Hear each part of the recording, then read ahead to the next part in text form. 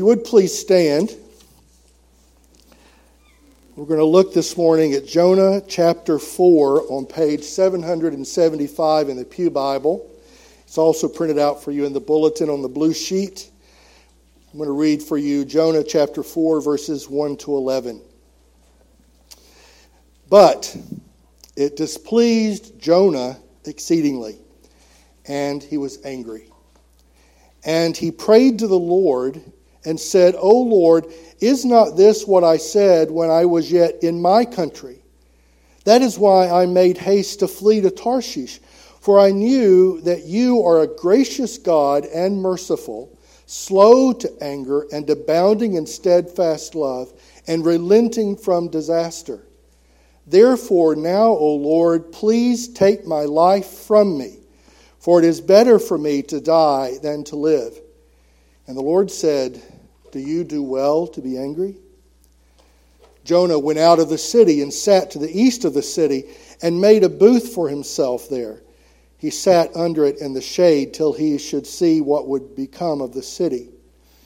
Now the Lord God appointed a plant and made it come up over Jonah, that it might be a shade over his head to save him from his discomfort. So Jonah was exceedingly glad because of the plant. But when dawn came up the next day, God appointed a worm that attacked the plant so that it withered. When the sun rose, God appointed a scorching east wind, and the sun beat down on the head of Jonah so that he was faint. And he asked that he might die and said, it is better for me to die than to live. But God said to Jonah, do you do well to be angry for the plant? And he said, yes, I do well to be angry, angry enough to die. And the Lord said, you pity the plant for which you did not labor, nor did you make it grow, which came into being in a night and perished in a night. And should I not pity Nineveh, that great city in which there are more than 120,000 persons who do not know their right hand from their left, and also much cattle? The word of the Lord. Thanks be to God. Gracious Heavenly Father, we pray that you'd be pleased to send the Holy Spirit powerfully upon us this morning. Pry open our cold and resistant hearts. Give us grace, Father, that we might discover more and more and more about your great love. We pray in Jesus' name. Amen. Amen. Please be seated.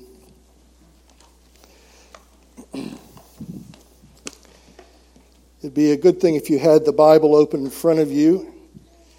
And if you take the blue sheet, you can use it as a bookmark. And it has at the bottom 3 points that I'll be referring to this morning.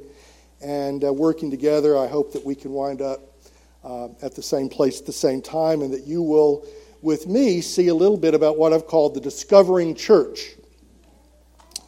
I've never been to Iraq, but if you were to go to Mosul, Iraq, 250 miles north of Baghdad, you'd find that it lies on the banks of the Tigris River and is today the third largest city in Iraq, Mosul.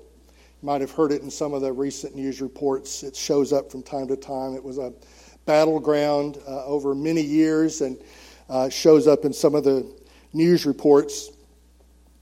On the eastern bank of the Tigris River lies the ruins of Nineveh, which we read about in the book of Jonah.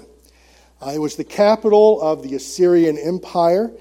And would you believe, for 50 years, Mosul, or Nineveh, was the largest city in the world. For 50 years, scholars estimate that for 50 years, Nineveh was the largest city in the world. It was their equivalent of New York City. According to Jonah chapter 4, there were 120,000 people who lived there and some cattle. And that's about the size of Carrollton. So at the time, Nineveh, the largest city in the world, was about the size of Carrollton, Texas. Well, if you were to go to Mosul today, you'd find that Mosul, the modern-day Iraqi city, is built around the ruins of ancient Nineveh. And right in the middle of the ancient ruins, you would find an ancient tomb. You might have read about the tomb because it was bombed by ISIS, the terrorist group that kind of emerged a few years ago and made a lot of headlines, doing a lot of evil things around the world. Well, ISIS, on July 24th, 2014, that is 7 years ago yesterday, bombed this ancient tomb in the middle of ancient Nineveh. And that ancient tomb, for eons, was recognized as the burial place of Jonah. It was called the Tomb of Jonah. It was built into a Christian church, and over the millennia it became a Muslim mosque, and now, sadly, it is a pile of rubble. Jonah's tomb has been destroyed, which is a great tragedy for us, of course, culturally, and for lots of reasons, to see such an ancient landmark, something of great significance historically, to be destroyed as it was. Well, that was in my mind this week as I was getting ready to preach from Jonah chapter 4, this ancient city, Nineveh, that today is sort of reduced and humbled so much, but in its day was of such enormous importance for lots of reasons. I'd like for us to look at this last chapter in the short book of Jonah, which describes the interaction of God's prophet, Jonah, with the city of Nineveh, the largest city in the world at the time. The chapter we're looking at, Jonah chapter 4, is one of several lows in Jonah's life and ministry, many of which are recorded in some detail in the book by his name. Now, it's interesting that we actually first meet Jonah in the Old Testament in a high point of his life and ministry in 2 Kings chapter 14, verses 23 to 25. We have Jonah, who is shown as a servant of God, a prophet, and he's a prophet who had the ear of a king, the king of the largest city in the world. Jonah had the privilege of speaking the word of the Lord to the king. And the king actually listened to Jonah and took his counsel. It involved, interestingly enough, with rebuilding walls at the border. And so you have this dramatic, really a huge dramatic climb to the very top, where you have Jonah interacting with the king and directing what wound up being policy at a national level, restoring the borders of the northern kingdom. But here in the book of Jonah, in contrast to his one reference in 2 Kings, here in the book of Jonah, what we're given is a series of lows. If 2 Kings is a high, the book of Jonah is a series of lows. In Jonah chapter 1, Jonah disobeys the Lord and tries to flee away from him as far as he could go, to a place called Tarshish. In Jonah chapter 2, he's shown to be in the midst of well-earned judgment, in the belly of a great fish. In fact, according to Jonah, it's in the belly of Sheol, the place of the dead, the final place at the very bottom of all things. And at the end of chapter 2, Jonah is shown on the beach, literally covered in fish vomit. I don't think you can get a whole lot lower than Jonah chapter 2. In the very last verse, he's vomited out on the beach. And that's the Jonah we see at the end of chapter 2. In Jonah chapter 3, the prophet kind of bounces back. You heard about this last week in Colin's excellent sermon. Jonah bounces back to at least go where the Lord told him to go. That's a good starting place. He at least was willing to go where God told him to go. The fish vomit at least gave him enough intelligence and discernment to realize that it's a good thing to go where God tells you to go. So Jonah went, and he goes to Nineveh as he had been told to in the beginning. But the sermon he delivers to the city of Nineveh, as Colin pointed out, as it's recorded here in the Bible, really has only one virtue, and that's its brevity. It was a short sermon, and let me tell you, to this day, short sermons are very popular. But otherwise, Jonah's sermon would have flunked any homiletics seminary class. Because all he said was, "Yet 40 days, and Nineveh shall be overthrown." Now, whether that's the sermon in its entirety or a summary, as Colin suggested, we don't really know. But whether it's the full sermon or simply the summary of the full sermon, it's not exactly the most attractive sermon that I can imagine. And yet that's the sermon that Jonah is shown presenting. Jonah's homiletic skills notwithstanding, the people repent from the greatest of them to the least of them, says the book of Jonah, and that included the king in his palace and the animals in the farmyard. They were all covered with sackcloth and ashes.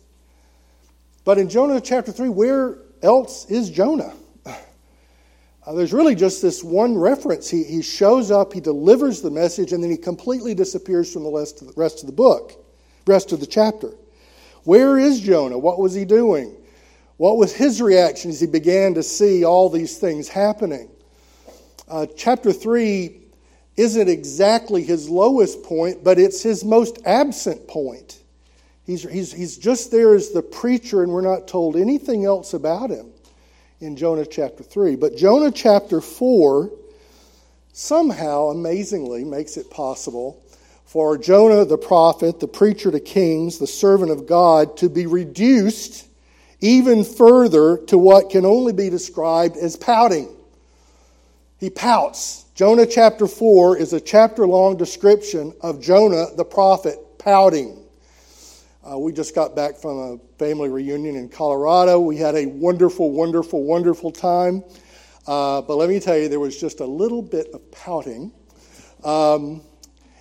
We had all the kids who were there. They were stirred up and, driving and being in a new place and having lots of new things to do.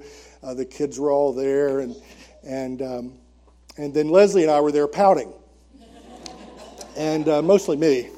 It's exhausting, but it was a wonderful time. It was a wonderful time. But let me tell you, after a week of that, I know just a tiny bit more about pouting. Pouting is not the proudest thing human beings do, and yet here in Jonah chapter 4, we have a full chapter of Jonah pouting. He's just preached this sermon in Jonah chapter 3. God has just wrought this amazing work. And here in Jonah chapter 4, we have Jonah reacting in a way that can only be called pouting. Look at verse 1, chapter 4, verse 1. It displeased Jonah exceedingly. That's where pouting often begins. It displeased Jonah exceedingly, and he was angry. He prayed to the Lord and said, "O Lord, is not this what I said when I was yet in my country?" Think of those two words, my country. "This is why I made haste to flee to Tarshish. For I knew that you are a gracious God and merciful, slow to anger and abounding in steadfast love, and relenting from disaster." Now you'd think that would be a hymn of praise, but look at verse 3. "Therefore now, O Lord, please take my life from me, for it is better for me to die than to live." He's just rehearsed the amazing mercy of God, and yet Jonah says, okay, it would be better for me to die than to live. You just hear his voice going up a couple of octaves as he's complaining to the Lord about how amazingly merciful he is and slow to anger, abounding in love. The pouting prophet.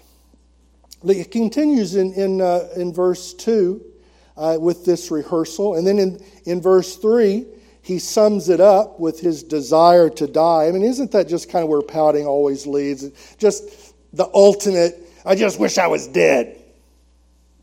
I may have heard that once or twice at various times when I've been pouting. It's just so awful.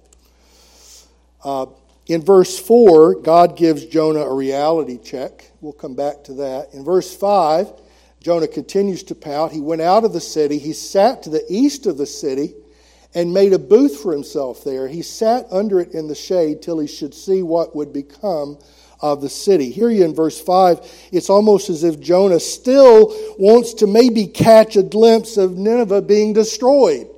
Sort of like ISIS. He kind of wanted to catch a glimpse of ISIS destroying Nineveh. In verses 6 to 8, it reaches almost comic proportions. Jonah is there. He is angry. He's watching the city, hoping to see something happen. Verse 6, now the Lord God appointed a plant and made it come up over Jonah, that it might be a shade over his head to save him from his discomfort. So Jonah was exceedingly glad about the plant. Verse 7, but when dawn came up the next day, God appointed a worm that attacked the plant so that it withered. When the sun rose, God appointed a scorching east wind, and the sun beat down on the head of Jonah so that he was faint, and he asked that he might die again. He calls out to the Lord and says, it is better for me to die than to live. I mean, it really is it's laughable how the prophet is being so childish. He gets all excited because God mercifully gives this little tiny display of grace with this plant that pops up for one day. And he has a day of not having the sun beating down on his head. And he's very glad for that. But then the next day, one day later, a worm pops up, sent by the Lord to teach Jonah a lesson. The worm eats the plant and Jonah's ready to die again. I mean, it's incredibly childish.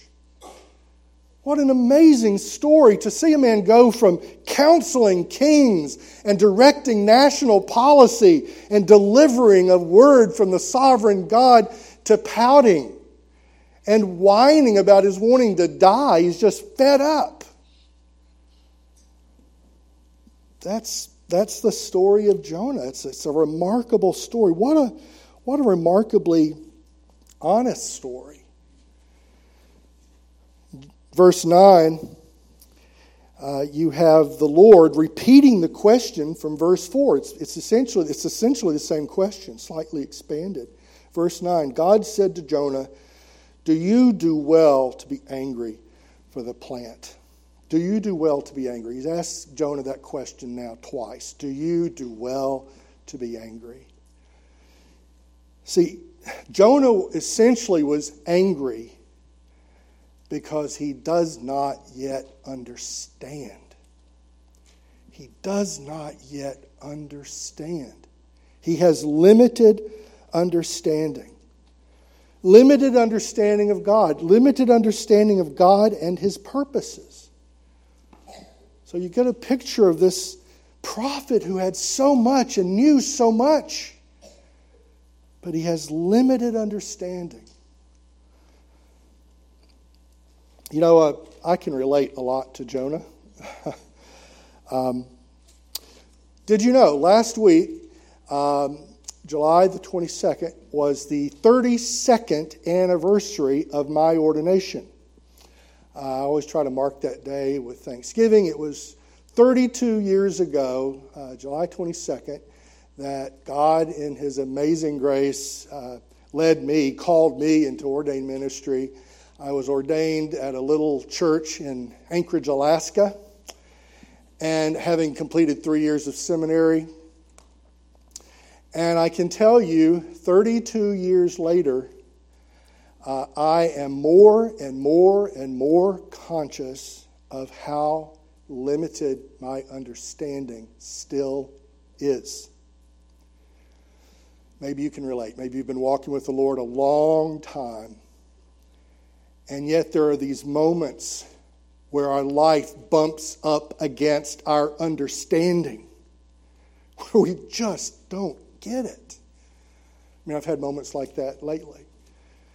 A number of times, just through experiences in my own life, through experiences in the lives of people that I love very much, where we just bump head first into this realization that we don't fully understand God's sovereign purposes.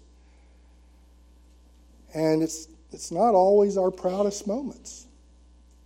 We kind of bump into it, and sometimes we handle it in a mature way. There is a mature way of handling that.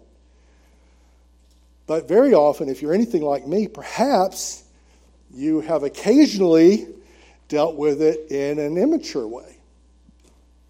Perhaps if you're anything like me, even after many years, perhaps you've dealt with it in a childish, maybe even a slightly pouting way, where we bump into this God who we acknowledge. Jonah never fails to acknowledge God. Go through the whole letter, the whole book. Jonah never fails to acknowledge there is a God. He never fails to acknowledge that there's a God who reigns over stuff. But when it comes right down to the moment where his understanding is limited, he doesn't like it. He gets angry. He gets irritated. Maybe you've been there. I certainly have. I have been there recently. Well, we are woefully and dangerously mistaken if we ever think we have God completely figured out, that we have somehow domesticated him, and that he thinks exactly like we think. We have made a woeful and dangerous mistake.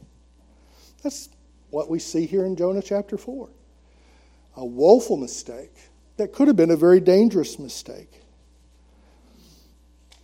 Well, back to Jonah. Like me, like you, like all of us, Jonah had a limited understanding of God and his purposes. And that brings us to point 2. There's our limited understanding. And the second point is God's unlimited love. You see, the sovereign God that Jonah acknowledged is also the loving God that irritated Jonah and that sometimes confuses us. Because we have our categories, we have our ways of thinking about it. And when God does something that doesn't fit into our way of thinking about it, well, sometimes we don't respond very well. Now, the point that had Jonah particularly confused, I think, is a timely point for all of us. See, the thing that had Jonah confused and the thing he was reacting against is specifically God's amazing love. Look at what he says in his own words. This is why I made haste to flee to Tarshish, for I knew that you are a gracious God and merciful, slow to anger, and abounding in steadfast love, and relenting from disaster.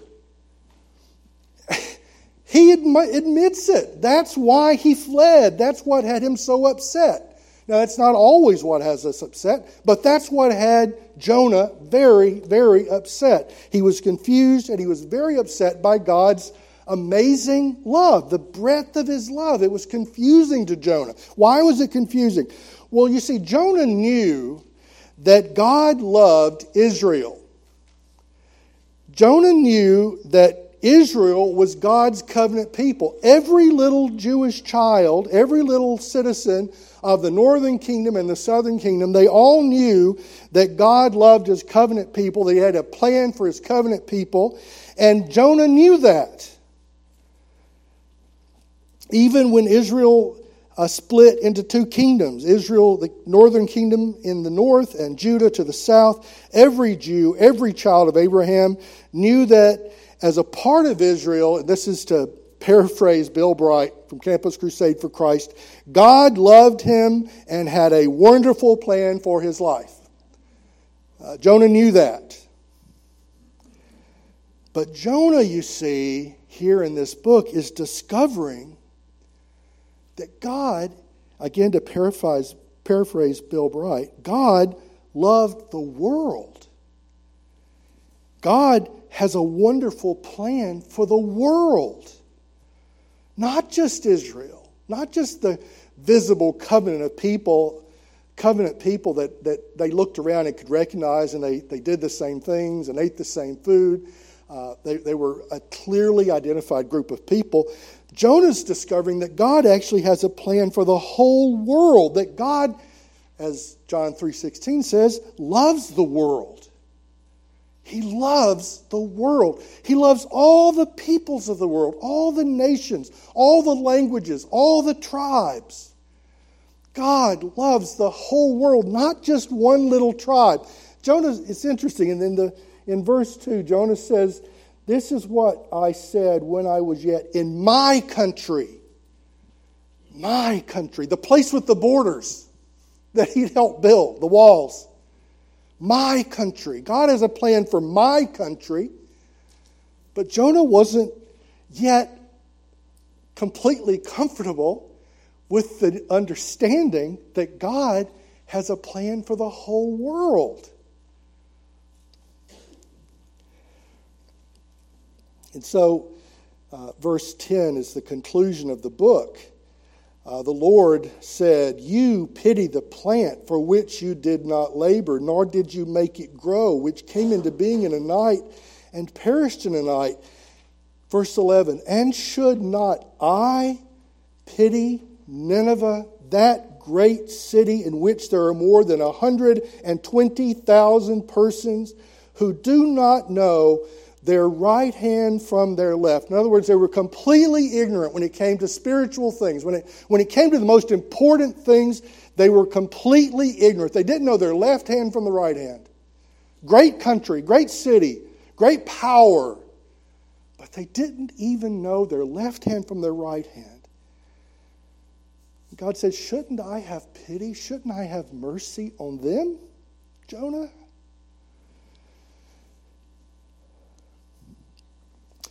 So, Jonah chapter 4, the book of Jonah, closes, interestingly, with a question. It's one of only two books in the Bible that close with a question. Lamentations closes with a question, and the book of Jonah closes with an unanswered question. Should I not have pity? Jonah doesn't stick around to answer. We're not told what Jonah thought from this point onwards. In fact, Jonah closes this book with the question. He's not anywhere else in the Old Testament. He's shown one glimpse of him as a prophet, and then in the book. That's all we know about Jonah from these 4 chapters. But I want to tell you something about the book of Jonah. Jonah's book is about discovering God's unlimited love. Jonah is discovering God's unlimited love. One of the things I love about Metrocrest, I've only been here, I think, 8 months? I've been here 8 months. And one thing that has come to mean more and more and more and more to me is our slogan, our motto, the bumper sticker. It's our purpose statement. And if you go back to the very first church bulletin for Metrocrest Presbyterian Church 32 years ago, this October, on the cover it said, "Discovering God's love and sharing it with others." You've probably heard it so much you may not hear it anymore. But you'll notice it shows up in our bulletin. And in a few minutes when we have our budget presentation, my one contribution to the budget presentation is, Will and the deacons and the elders put together the budget. My one contribution is I said, let's put our purpose statement on the budget presentation. Let's make it clear that there is a connection between our budget and our purpose. These aren't two separate things. Our budget, if we're doing this right, will flow from our purpose. And our purpose is very simple: to discover God's love and to share it with other people. Well, brothers and sisters, that's what Jonah is discovering here in the book of Jonah. He's discovering the depth and the breadth of God's limitless love. He is discovering that God has a plan for all the nations of the world And he's a part of it. He's discovering God's love, and he's actually sharing it. We see a glimpse of it in Jonah 3. Now, I want to conclude my sermon this morning and my sermon series on Jonah with a reference to something that is semi-hypothetical. I've called it Jonah chapter 5. Jonah famously has 4 short chapters. Let me tell you about Jonah chapter 5. And like the Westminster Confession says, this follows from good and clear logic. All right? This is good and clear logic. One of the things that jumps out about the book of Jonah is it is a narrative.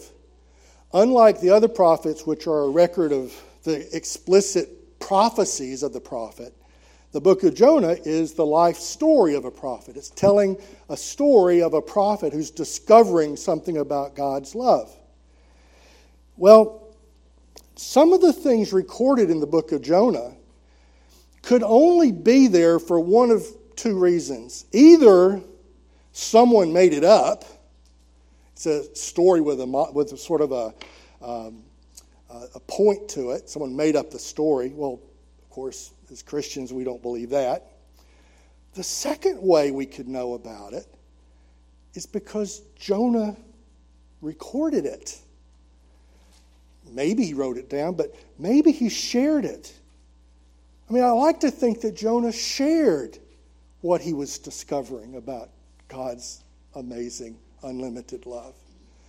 I'd like to think that what we actually have in the book of Jonah is the fruit of a Jonah who has been humbled, who has been taught to arise, a Jonah who has discovered, and a Jonah who has been moved by the Holy Spirit to write down for the benefit of God's Old Testament covenant people and to the benefit of God's New Testament covenant people, one people, this wonderful lesson about God's unlimited love. And I think that's what we have here. There's a reason why Jonah's tomb traditionally is in Mosul. It's in Nineveh. The good and obvious logical conclusion is Jonah chapter 4 closes with this question, this unanswered question. Jonah spent the rest of his life in Mosul, in Nineveh, living out what he had been proclaiming, teaching, coming alongside the people as he had opportunity. Did he counsel kings? Who knows? Did he counsel the lowest of the low? Who knows? But he stayed in Nineveh. He taught the people that had responded in Jonah chapter 3. He continued to do what he had begun to do, what he had begun to discover. That's often the way it is with discovering God's love. As we discover God's love, we live it out by sharing it with other people. You can't really discover God's love without sharing it. And you certainly can't share it until you've discovered it. So Jonah chapter 5 includes all of Jonah, but it also includes the rest of the Old Testament. And get this, it also includes the Gospels. Because you remember in Matthew, the Magi, where did they come from? The east. Very significantly the east. The east shows up again and again here in chapter 4. Jonah's always looking to the east, It's from the east that the Magi, these first people to respond, these first Gentiles to respond to the gospel, came from the area where Jonah, centuries and centuries and centuries earlier, had begun to preach the limitless love of God. Where people had responded according to their understanding, the level of understanding they had. They repented, they called out to Him. These tiny baby steps. Those same people, centuries later, sent the wise men. They were from the wise men who came and bowed at the birthplace of Jesus.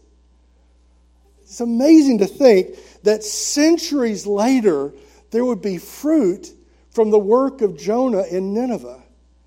Through all of the crazy history of that crazy part of the world, that the Magi was this tiny echo from centuries. Or you never know.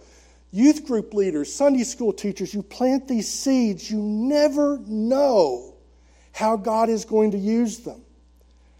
See, God doesn't just think in days like Jonah was upset about the plant for one day. God doesn't think just in days or weeks or months or years or centuries. He thinks of the whole picture. And teachers, Sunday school teachers, moms, dads, youth group leaders, when we plant these tiny seeds, you never know how, over the time of God, how He will be working through it to bring good out of it. And that's what we get from Jonah chapter 5. Jonah working there in Nineveh, the fruit over the centuries, and people in the wise men coming and responding as they came from the east to see the child. The book of Acts. The next Sunday, we go back to the book of Acts. One of the reasons we took July to look at Jonah is because Jonah has everything to say about the book of Acts. It's interesting, in the book of Acts, the church discovers God's amazing love. They discover that God actually has a plan, and it goes from Jerusalem to Samaria to Judea to the ends of the earth. The whole world. They're still discovering God's sovereign purposes. They're still discovering God's limitless love. We're discovering it. Next Sunday, we're going to have a missionary come and talk to us. We have missionaries among us today who are going back to the part of the world where Jesus walked, where Jonah lived. We're going back with that same saving gospel, being reminded that God loves the people who live in Mosul, Iraq. He still does. And what an irony that ISIS, in its evil, in its hatred, in its anger, destroyed the tomb of the man who gave his life to bring the gospel at that point to them. They destroyed it. Isn't that what the world does? I mean, ISIS is just this concentration of the world's evil, the world's way of looking at things. My country, me, my people, not yours. Isn't that what the world has always done? That's what the world has always done. In the book of Acts is this realization that the God who reigns over us does not think that way. The God who reigns over us loves the world and has actually commissioned the church to be the discovering church as we discover God's love, to share it and share it and share it and share it and share it and share it. Here in Carrollton and across the Metro Crest neighborhoods, to across Texas, across the country, and around the world, and our little tiny church gets to be a part of it. And I get to be a part of it, and you get to be a part of it. We're doing the Jonah church. We're living out the discovering church today. 3 millennia later, we're still discovering, we're still proclaiming, we're still living it out. And the book of Acts is this beautiful description of how that begins to happen. And then finally, the book of Revelation. I've got to mention the book of Revelation because it's the exclamation point, isn't it, James? It's the exclamation point to everything. Because what we're told in the book of Revelation is not a series of scary stories. We're told here at the end of the Bible that God has a plan for the whole world and it will succeed. I mean, that's the most amazing thing about the book of Jonah. Jonah goes and he preaches a substandard sermon that wouldn't convince very many people of anything, and the whole city, the largest city in the world, responds. Why? Why? Because there's an invisible, sovereign God who is working through His discovering church, doing the stuff we can't do. He does stuff we can't even think of. He works, He accomplishes. And so the book of Revelation is meant to give us hope and confidence. The book of Acts is meant to stir us, to challenge us, to encourage us, to teach us that there is a God who is adding daily to our number. That's a refrain that goes right through the book of Acts. And it shows up in the book of Revelation when we discover that there will be countless, multitudes of every language, tribe, and nation, including Nineveh, including Mosul. There will be people there praising the Lord, worshiping Him, giving thanks to Him for his great goodness to us in Christ. So the answer to Jonah 4, verse 11, and the answer to Jonah chapter 5 is Jesus. Jesus is the embodied, incarnate expression of how much our sovereign God loves us and how profound his plans are for us. And today, the year of grace 2021, we look with hope and confidence and faith towards the fulfillment of the book of Jonah and Jonah 5 and Acts and Revelation. So, next week, we open our Bibles to the New Testament, and what we will discover is the same God at work there as he is in Jonah and as he is here.